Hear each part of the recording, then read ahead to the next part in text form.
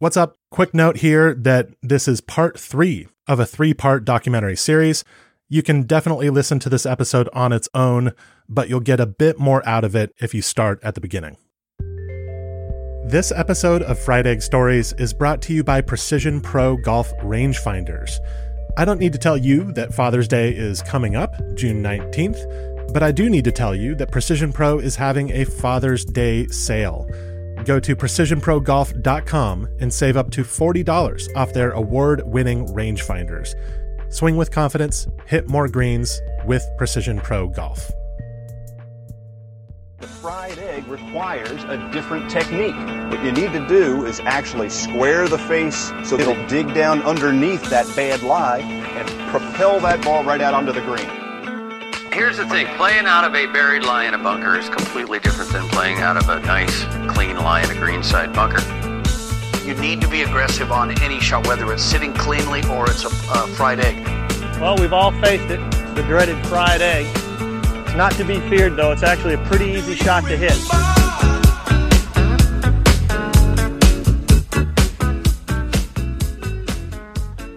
So, for the purposes of this podcast, would you rather be known as Richard Howding or Dick Howding? It doesn't matter. And are you the club historian at Oakland Hills, or are you a club historian at Oakland Hills? Yeah, well, I'll tell you, I am not because it's a declared fact, but if you go over there and ask anybody, they'll say, well, Dick's really the only one who knows any of this shit. Dick Howding's parents joined Oakland Hills Country Club in 1949. The year after that, Robert Trent Jones transformed Donald Ross's South Course into the famous monster of the 1951 U.S. Open. It was, as the historian Bradley Klein puts it, a repudiation of the past. The architecture at Oakland Hills had become modern, and modern was better. So when Dick was a kid, he found himself in a somewhat odd position. Even though he was young, it seemed to him that he was one of the few people at Oakland Hills who was curious about the club's history. I was always interested in the history of the course. I used to, even as a kid, go around the place and say, Dad, tell me something.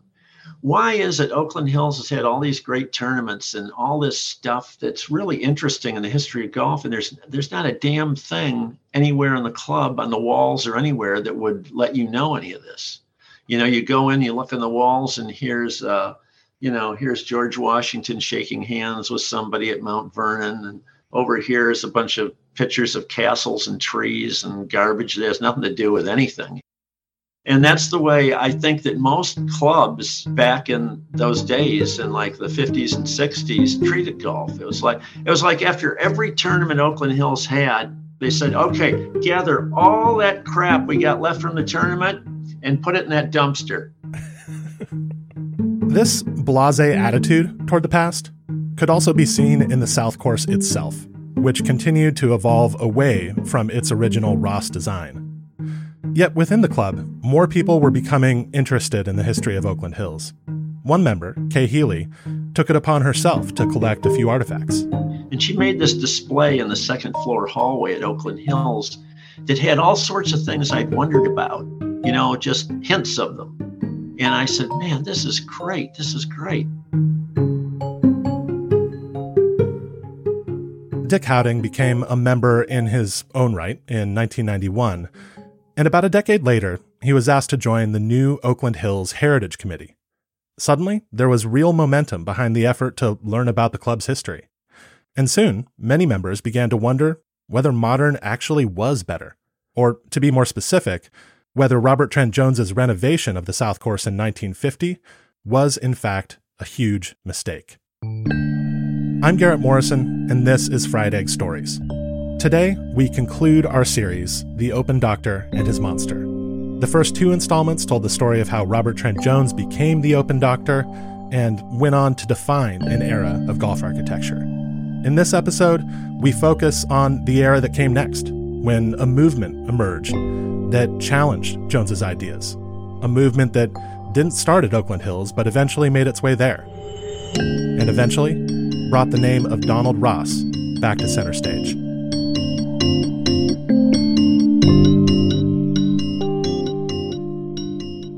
In the Scottish Highlands in the 19th century, Some lucky towns had their own seaside golf courses, and Dornoch had a good one. It would later become known as Royal Dornoch and acclaimed as one of the very best courses in the world. But when Donald Ross was born there in 1872, Dornoch was not nearly as connected with the outside world as it is today, and his prospects were likely to be local. His father was an alcoholic mason, struggled to make a living, came to the United States and helped build the Capitol building in Albany. And whatever money he was going to send home, he ended up drinking. My name is Bradley Klein. I'm a longtime historian of golf course architecture, written lots of books, including the biography Discovering Donald Ross, which is one of the key books that reintroduced people to Ross and convinced them that his work was worth preserving. And Ross was living in a 2-room house, left high school. I don't think he graduated, but he was an intelligent, although not a well-read person, but intelligent, and he could form judgments very quickly. Met old Tom Morris, went to apprentice with him at St. Andrews for a year, and he learned the trades of club making and greenkeeping. And he became recruited by the long-term secretary at Dornoch, John Sutherland, to become the pro greenkeeper at Dornoch. So at the age of 23, he was the head greenkeeper and the pro, which was always the same job in Scotland in those days. And he stayed there for 3 years, and then he met a professor from Harvard University, a physicist, Robert Wilson. I actually document in this book, Wilson and his wife stayed for a week in November of 1898, and they invited Ross to come and become the head pro at Oakley in Boston. So he comes over on a boat. He's got a suitcase in one hand, and he's got a golf bag with 6 clubs in the other. And he lands in New York off the ferry, takes the train up to Boston, and then walks, 4 miles to Robert Wilson's house.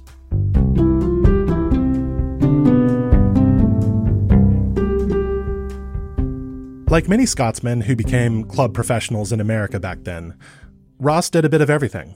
He built and repaired clubs, gave lessons, played at a high level, kept the greens, and, when necessary, designed or upgraded the courses themselves. After Oakley Country Club, Ross moved on to Essex County Club, near Boston, and then a fledgling resort called Pinehurst in the North Carolina Sandhills. He would go on to have one of the most productive careers in the history of golf architecture. And he designed a total of about 410 golf courses. At one point, he was building 15% of all the golf courses in the United States. In this sense, Donald Ross was the Henry Ford of golf architecture. Just as Robert Trent Jones would do a few decades later, Ross scaled the business of golf course design. And then by the mid-1920s, he was the highest paid person in the golf industry. He was making more money than Walter Hagen. In those days, he was probably making $60,000 or $70,000 a year, which was close to Babe Ruth's salary. But he comes from nothing. But he happened to live in the right town, near a golf course, with access to international trade from tourists, and they brought him over. So he became part of the Scottish wave that came over with nothing to create a world. You know, that's what he did. It was an amazing American success story, if you will.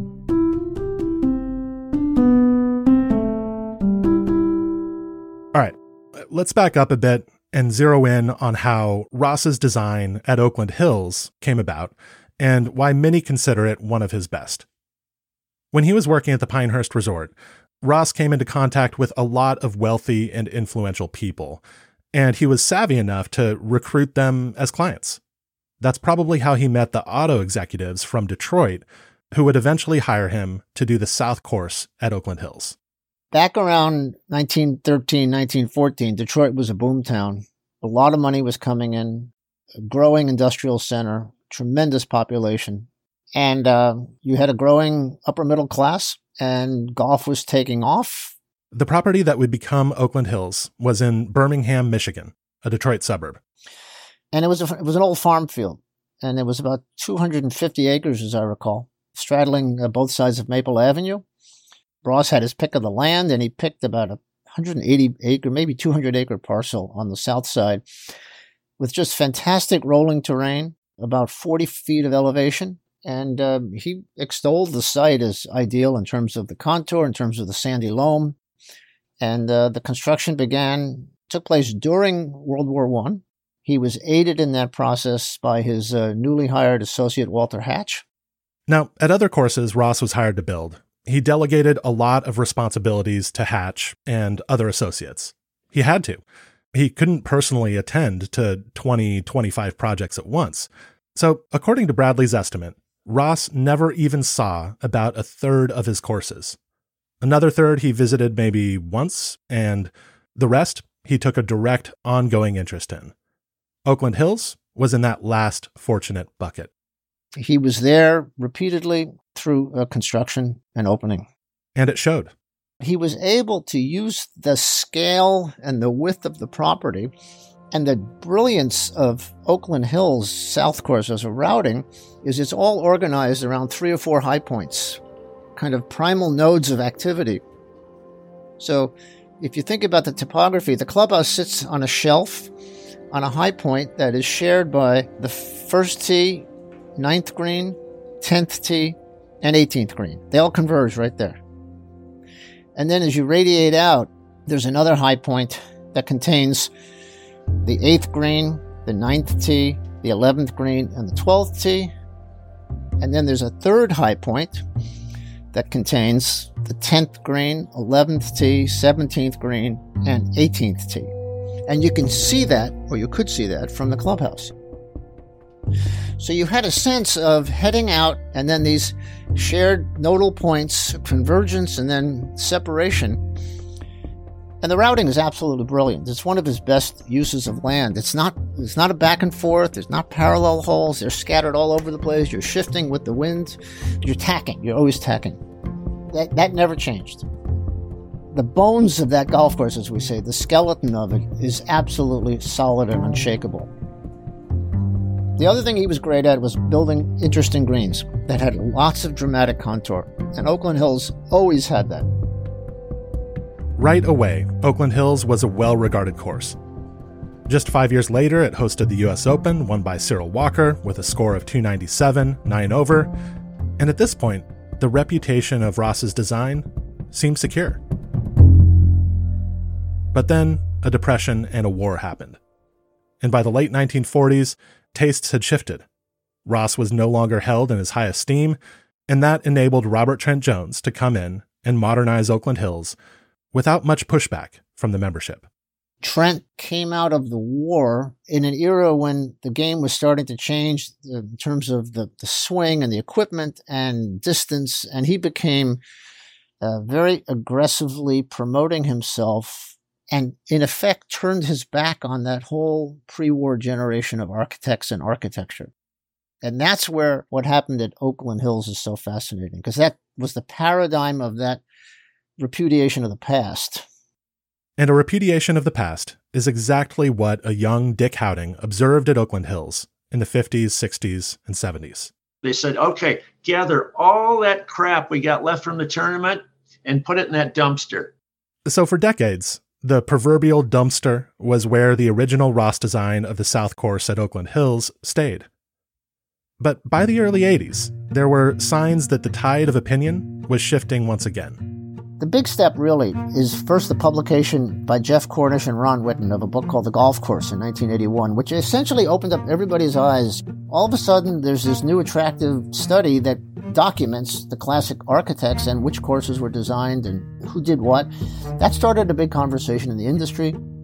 Another crucial moment was the 1986 U.S. Open, which was held at Shinnecock Hills Golf Club.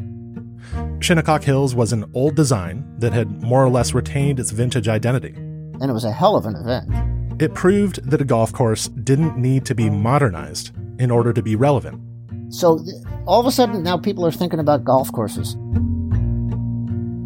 And that set the stage for the 1988 U.S. Open at the Country Club in Brookline, Massachusetts. The Country Club was another antique course with roots going back to the 1890s, and it had a new consulting architect, Rhys Jones, the younger of Robert Trent Jones's two sons. Oh, I was there at the Country Club in 1988. Do you think that was the moment that he became the new Open doctor? Absolutely. And interestingly enough, as I just realized, he was 47 years old at the time, which was the exact same age his father was at Oakland Hills. But Rhys, at this particular moment, was singing a very different tune than his father had at Oakland Hills in 1951. Rees made a big thing out of something he called restoration. That is, he claimed that his work had taken the country club back in time, not forward. What he kept talking about, naturalizing it, indigenous shapes, going back to the original landform. It's not clear to me how much historic restoration he did, because aerials were hard to find in those days. I don't know to what extent there were plans. But what he tried to do was bring back a lot more natural grasses, give it a scruffier look, and introduce a kind of a quirkiness to the rocks and the outcropping and expose some of the native terrain. Certainly at the time, it was a welcome relief from all the modernization that had been going on. The restoration of the country club was a big story, and Rees made it a big story. He literally spent the entire Open in the press tent. I should note here that we reached out to Rees Jones for an interview, but we didn't get a response. In any case, the 1988 U.S. Open did for Rees Jones what the 1951 U.S. Open had done for his father. It made him a star. But oddly enough, Rees didn't end up doing many more restorations. Instead, he became almost exactly the kind of Open doctor that his father had been. He even worked at many of the same clubs, and his focus was on modernizing, not restoring. But the idea of golf course restoration had taken hold. In the 90s, architects like Ron Pritchard, Ron Force, and Tom Doak began to convince historic clubs to restore their courses. Superintendents like Carl Olson at National Golf Links and Bob Ranum at Garden City recovered greens and bunkers and fairway lines that had been forgotten for decades. Writers started to speak of the Golden Age, a period from the 1910s to the 1930s when American golf course design flourished. And they told readers about brilliant architects like Charles Blair Macdonald, Seth Rayner, Alistair McKenzie, A.W. Tillinghast, and, of course, Donald Ross.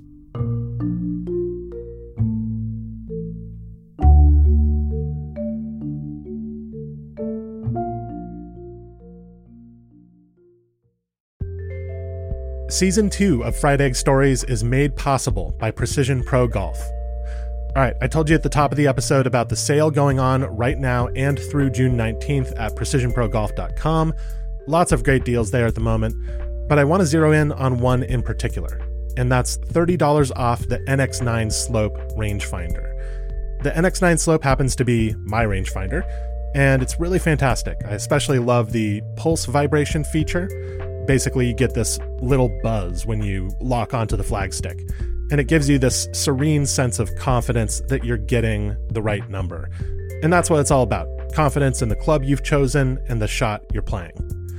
Another benefit you get with a Precision Pro rangefinder like the NX9 Slope is industry-leading customer service. You'll talk to an actual person quickly and get any information or help you need. So if you're looking to step up your game or get an awesome gift, check out the Father's Day sale through June 19th at precisionprogolf.com.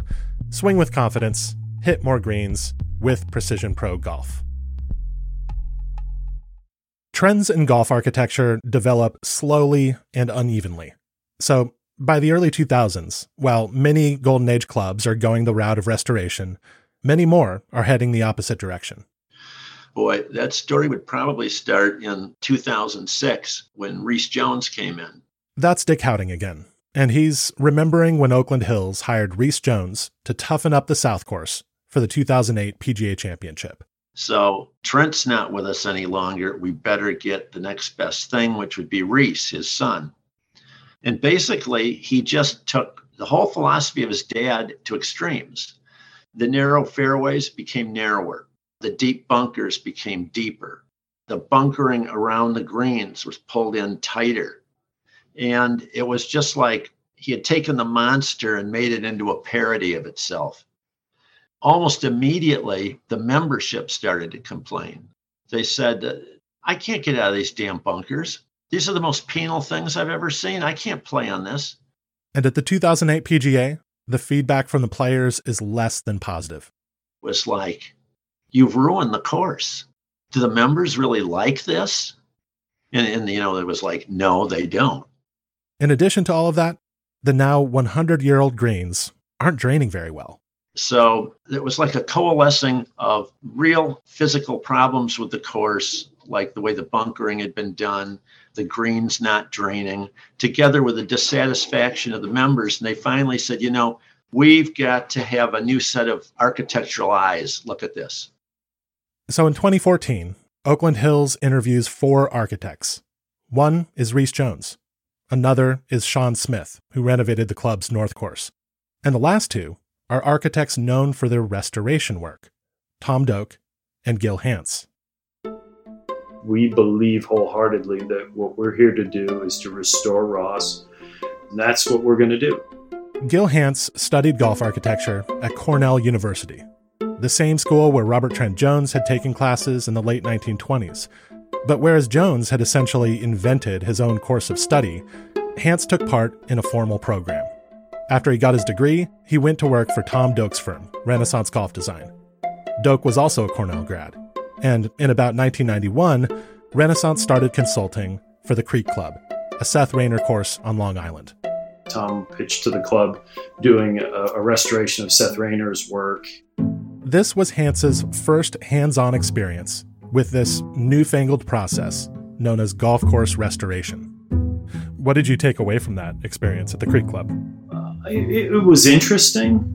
Everything I had done and studied or aspired to do was more new coursework, and Tom was just starting out, and we were fortunate we had a few projects that were based on new coursework. But so I didn't know going into it how much I would enjoy it, but I thoroughly enjoyed the process of trying to uncover older stuff and find out exactly what was done and do it in as authentic a way as possible. The other part of the equation that was really fascinating to me was the club politics angle. Because I was the guy on site, I was dealing with committee members. The Green Committee would come out. So that was a whole new world that was opening up as well, and that ultimately would become an important part of what we've done going forward.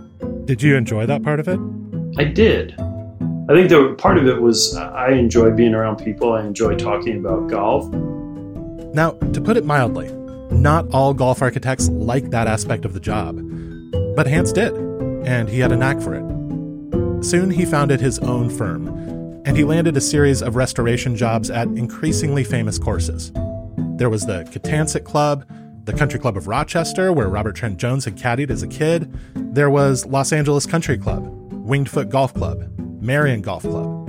And by 2014, he was confident enough to walk into an interview with the Green Committee at Oakland Hills and tell them he wasn't interested in doing anything but a Donald Ross restoration.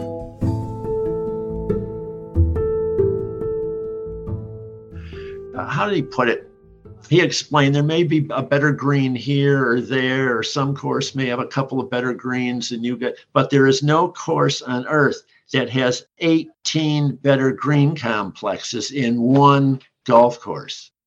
And he said, if you don't take care of that, you're just throwing your money away doing the rest of this crap. And that got their attention. And I think that what we had to come to a reckoning with at Oakland Hills was that the most famous moment in the club's history as it relates to their championships was created by another golf course architect. And so we understood that walking in there, that not only were we talking about restoring the work of one of the greats of all times, but reversing, what Robert Trent Jones had done to it to give it the name the Monster, as Ben Hogan called it, and to try to take some of the monster out of the golf course. And we knew that would be a difficult task. And then he went on to say, from the greens and the surrounds, I would move out into the course and I would restore what Ross had done. And they listened to him, and thank God they said, yeah, we like that. That's what we want to do. Both the Green Committee and the board of directors buy into the idea, which is, on the one hand, surprising. I mean, this is the South Course at Oakland Hills. This is the origin point of the Open Doctor era. It's the Robert Trent Jones monster. On the other hand, by this time, 2014, many other major Golden Age courses in the U.S. have started or completed restoration work. Most notably, Pinehurst No. 2, Donald Ross's most famous design. So the neoclassical movement in golf architecture is mainstream at this point. And by hiring Gil Hance, the leadership at Oakland Hills really isn't doing anything too radical. But then, the members hear about it. And when the membership heard it, they were absolutely flabbergasted. I mean, they didn't expect anything like that. And it was a really divided the club, because there are some people who are absolutely committed to the Trent Jones course. They think of it as, that's the monster. Oh, you can't do, this is like mortal sin. You can't do anything to defile the monster, and if you do that, if you go back to Ross, well, what'll happen to the monster? It won't be the monster anymore, will it? In the course of these debates at the club, I heard a guy say, this course wasn't crap before Trent Jones got here. And my approach was, God intended this for a golf course, and he intended Ross to be the architect. Thank you. And so there was a big debate in the club. Do we want to go back to Ross, or do we want to maintain the monster? Hance does his presentation, goes through his proposal, and in September of 2016, the membership votes it down, 70% to 30%. And I think the way I've described it is the process in my mind, we had a committee that became enamored and fell in love with the master plan that we created. We had a board that became enamored and fell in love with the master plan we created, and we didn't give the membership as a whole a chance to get enamored and fall in love with it. And I think that when the scale and the scope of it was put in front of the membership, they went, whoa, wait a second. We think we've got something pretty good here. Now all of a sudden you're telling us we need to blow the whole thing up. And I think that's ultimately where we all failed in delivering the message, and maybe probably should have been more transparent and a little bit more, done a better job communicating to the membership. This is the club politics element that you're talking about, that you first saw at the Creek Club. Yeah, exactly. The thing that had really prevented it passing the first time was, I think, a lot of younger, newer members. They didn't know that much about the club and the history, and they weren't really that sure and confident about, well, what made Oakland Hills the club you wanted to belong to? Is it because it was a Ross course, or is it because it was the Trent Jones monster? And so what we did is we formed a special committee to investigate. There was like half the committee had been opposed to the plan, and half the committee was for the plan. And that committee focused on reaching out to the fence sitters, the younger members who had voted against the plan because they weren't sure whether they should vote for it. And getting together with them in a one-on-one sort of basis and asking, what are your concerns? What are you thinking about? Well, here's why we want to do this. The real roots of the greatness of this course are Donald Ross. These greens that you think so highly of, those are Donald Ross. This is a plan that's going to take and expand out those greens to their original size. We want to broaden these fairways out, and here's why. We want to create ways for you to not have to always hit in these predestined, determined spots that Trent Jones created to test professional accuracy. We want to give all the players a way to play a fun round of golf. And I think that sort of argument had credence with them. In 2018, the Oakland Hills membership votes again on the Hance restoration. Like last time, it's 70% to 30%. But this time, it's 70% in favor. So it's goodbye Monster, goodbye Robert Trent Jones, and hello to Gil Hance, channeling Donald Ross.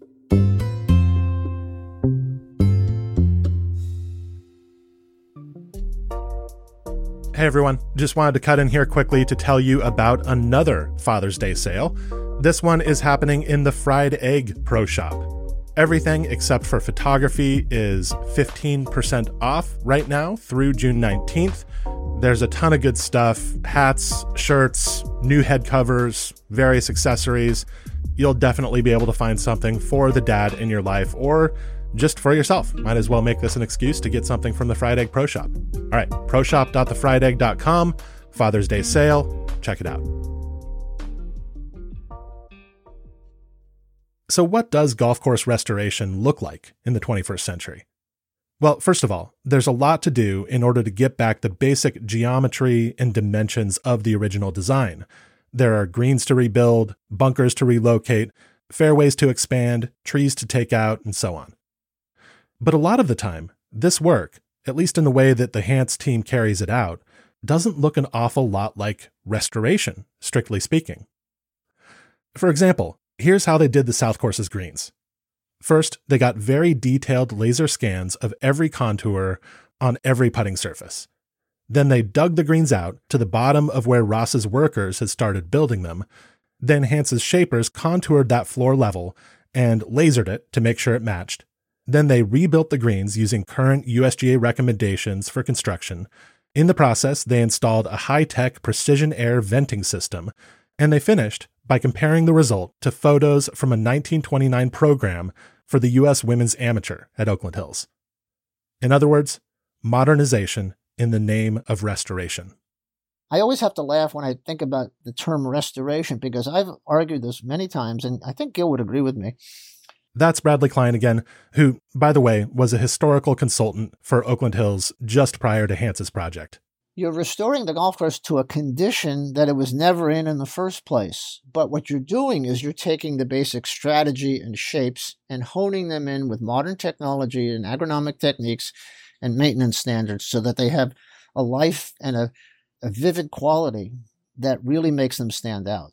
It's for this reason that Hance himself prefers the term historic renovation for the type of work his team does at Golden Age courses. It's classic architecture, presented with a contemporary sharpness.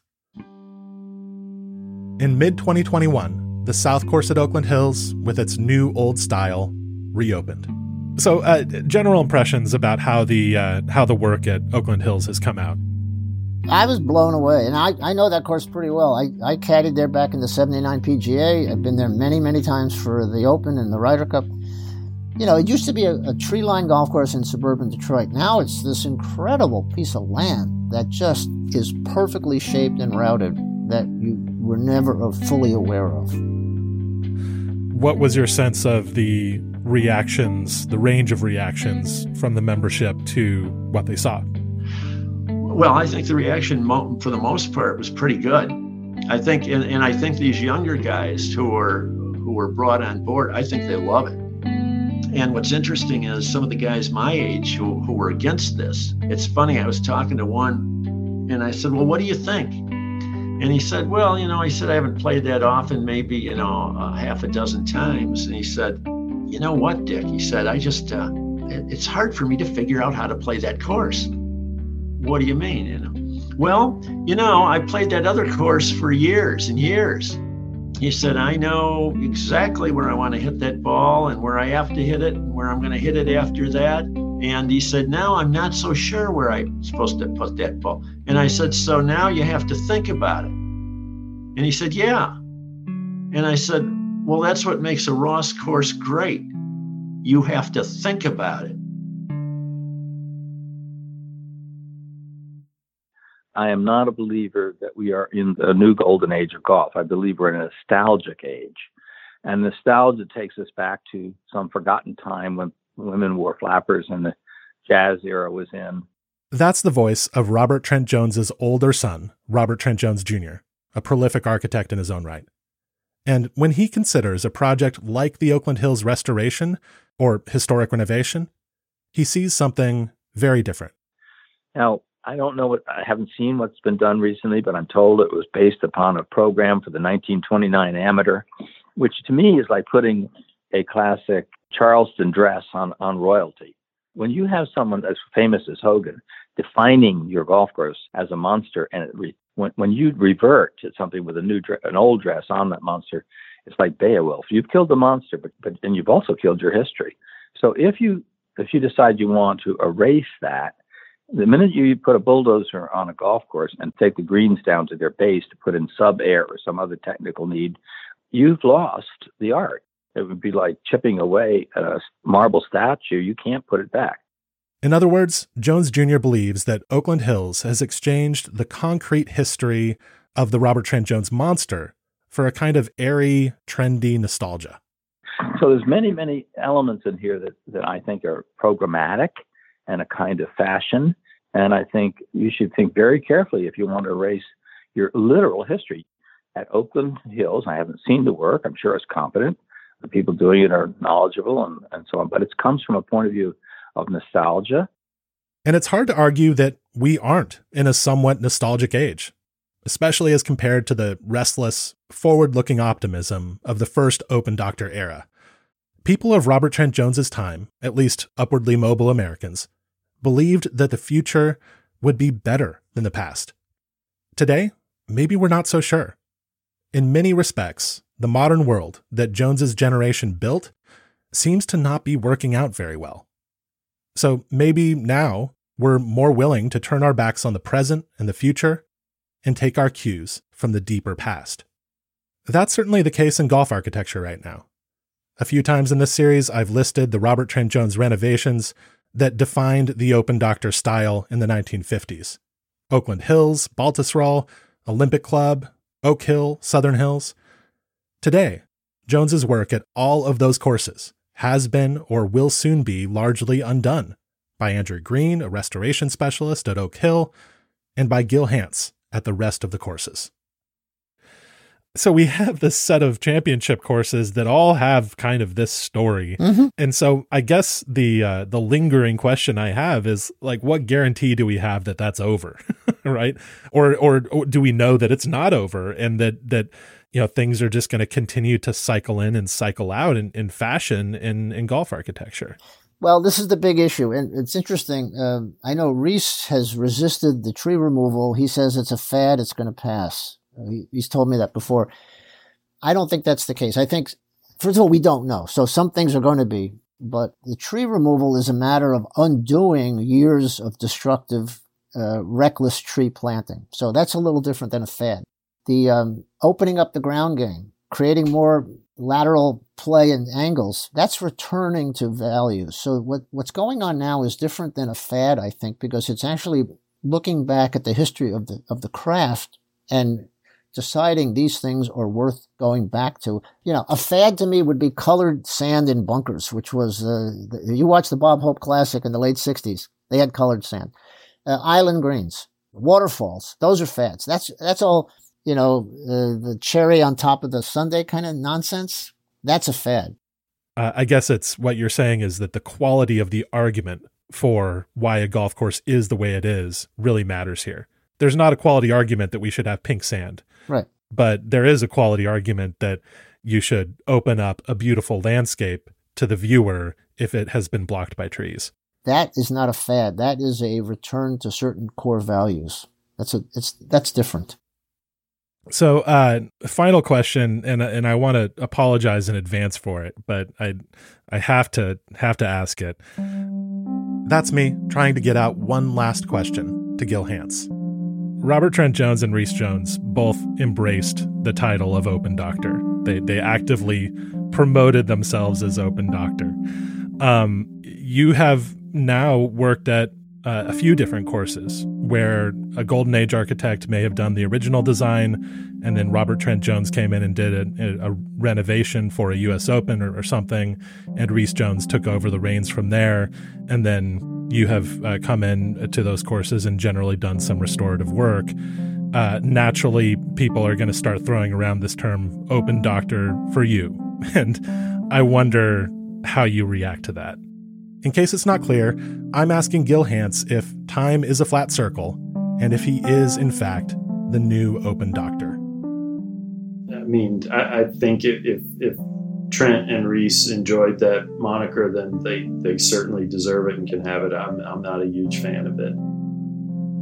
You know, if we do our job, all the conversation at Wingfoot should be about Tillinghast. All the conversation at Oakland Hills should be about Ross. All the conversation at LACC should be about Thomas. Yeah, we're going to get mentioned as the guys that restored it, but it's one of those things where I think it's important.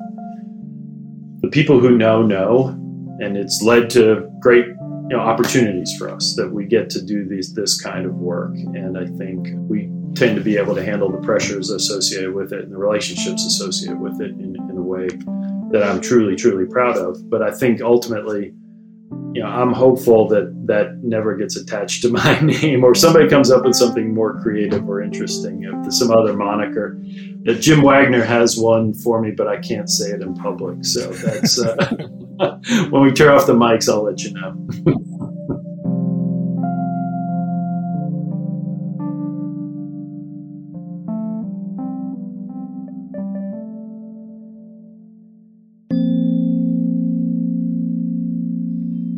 Fried Egg Stories is produced by me, Garrett Morrison, with transcript and editing help from Meg Atkins. The guests in this episode were Dick Howding, Bradley Klein, Gil Hance, and Robert Trent Jones Jr. In past episodes of this series, we also talked to Ed Groover and Jim Hansen. One extra thing, as you may have heard, Oakland Hills Country Club's historic clubhouse suffered a major fire a few months ago. Fortunately, no one was hurt, but a lot of history was lost.